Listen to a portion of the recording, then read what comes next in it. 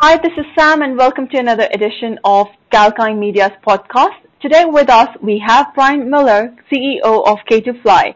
The stock code is K2F. Hi Brian, welcome. Hi Sam, thank you for having me. How are you today? Yeah, I'm very well, very well. I'm in Perth in Western Australia. Great. So Brian, can you tell us how long have you been in the IT industry for and where all have you worked? Yeah, well it's more than 30 years now, Sam, so quite a lot of that was spent in the UK, but more recently it's been in Australia. I worked for private and listed companies, and more recently I've been the CEO of K2fly for about 3.5 years now. Great. So tell us the history of K2fly. Yes, so I came on board in January 2016. The company had just been formed. There was myself and 2 other people at the time. Now we've got about 50 people, but we had just 2 or 3 of us at the time. It was an IT company that had come out of the signing and technology arena, so that was pretty good. I started with them in the January, as I say, and we listed on the ASX in November of 2016. And the idea always, of course, was to grow and to get bigger and bigger, to acquire more clients, to have more technologies that we could sell, and gradually build ourselves from being a tiny company to being pretty big. And obviously, we've gone from 3 staff to approximately 50 now, so it's an okay effort so far. Wow, that sounds amazing. So, I was wondering if you've always been involved in selling software? Yeah, most of the companies I worked in previously, and indeed K2fly, it's a mixture of software and services. So most enterprise-wide solutions, most big pieces of software, also require services, consultancy, advisory services to actually implement them. The software as such works, that's okay, but in terms of exploiting the software, making the best decisions possible, you typically need some consultancy and some training to help you do that. So it changes from solution to solution, but back in the day it was perfectly reasonable.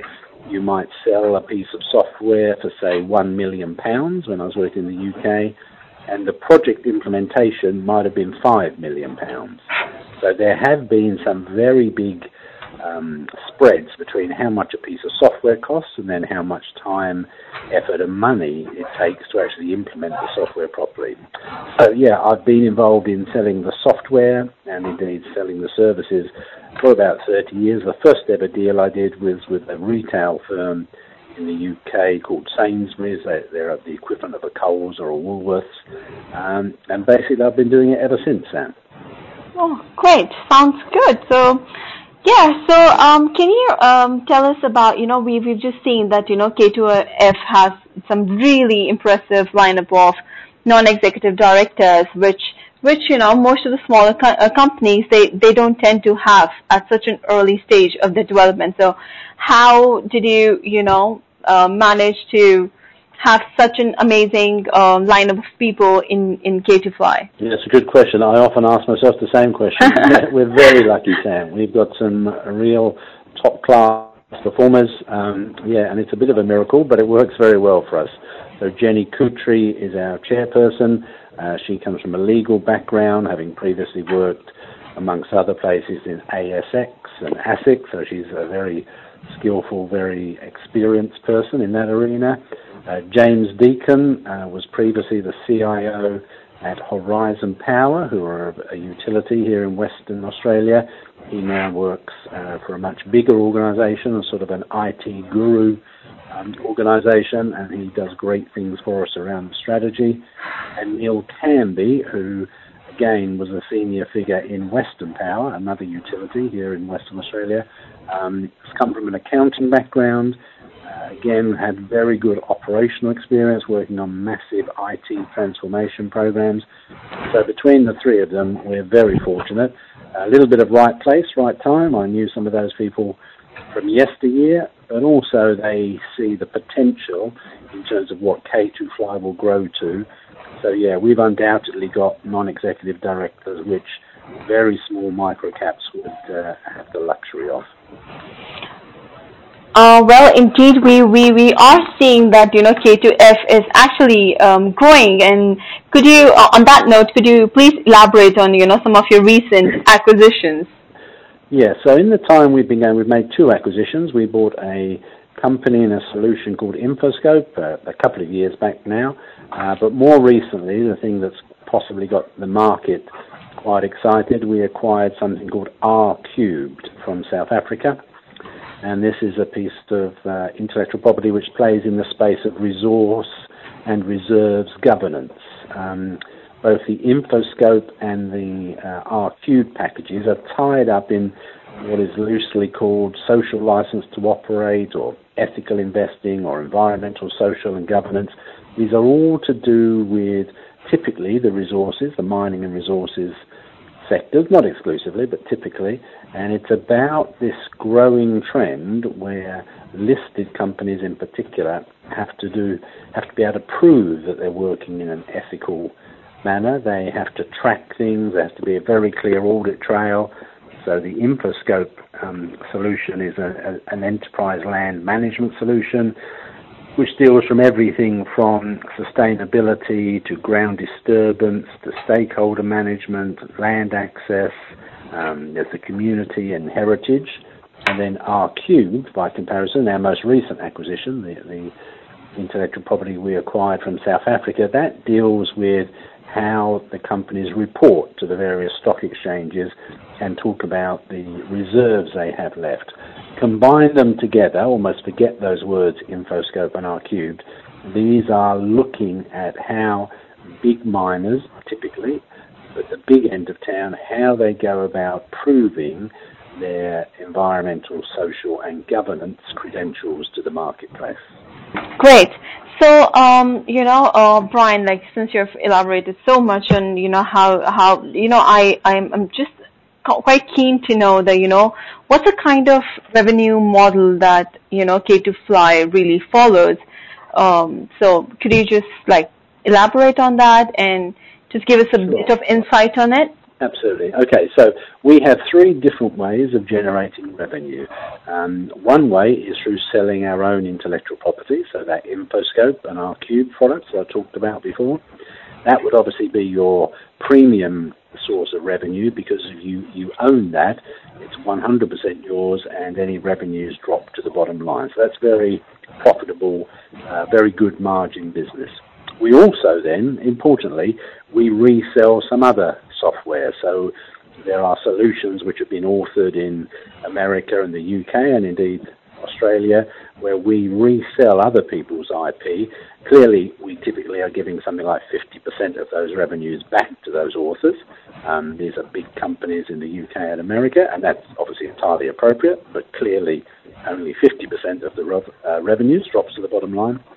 And then finally, we sell consultancy and advisory services, and this is where we've got subject matter experts, or the grey-haired people, as we like to call them. Mm-hmm. They are out there working on client sites, typically helping to implement software, be that our own software or the other stuff that we're reselling. And we're out there doing subject matter expertise with the clients, helping them get the most out of their IT system. So it's split between three different areas at the moment. Currently, for the year just gone by, most of those revenues are coming from the consultancy and advisory services. That is gradually changing year on year, even though that portion of the work is growing in absolute numbers. As a proportion of the revenues, we gradually want it to become more and more of the so-called software as a service revenue, which is based around our own intellectual property. But basically, at the moment, all three of those areas of work are very important to us. Okay. So, if we talk about clients in particular, so is like you mentioned that they're the three focus areas that you have, but is there any specific focus area that you are focusing at the moment for, your clients? Like, what sort of clients are you currently focusing on? Yeah, that's a very good question, Sam. So basically, we play almost exclusively in what we call the asset-intensive arena. So these are going to be people who've got typically big physical assets. They might be pipelines or power stations or coal mines or water reservoirs. We're going to be playing in the utilities, the rail sector, the mining sector.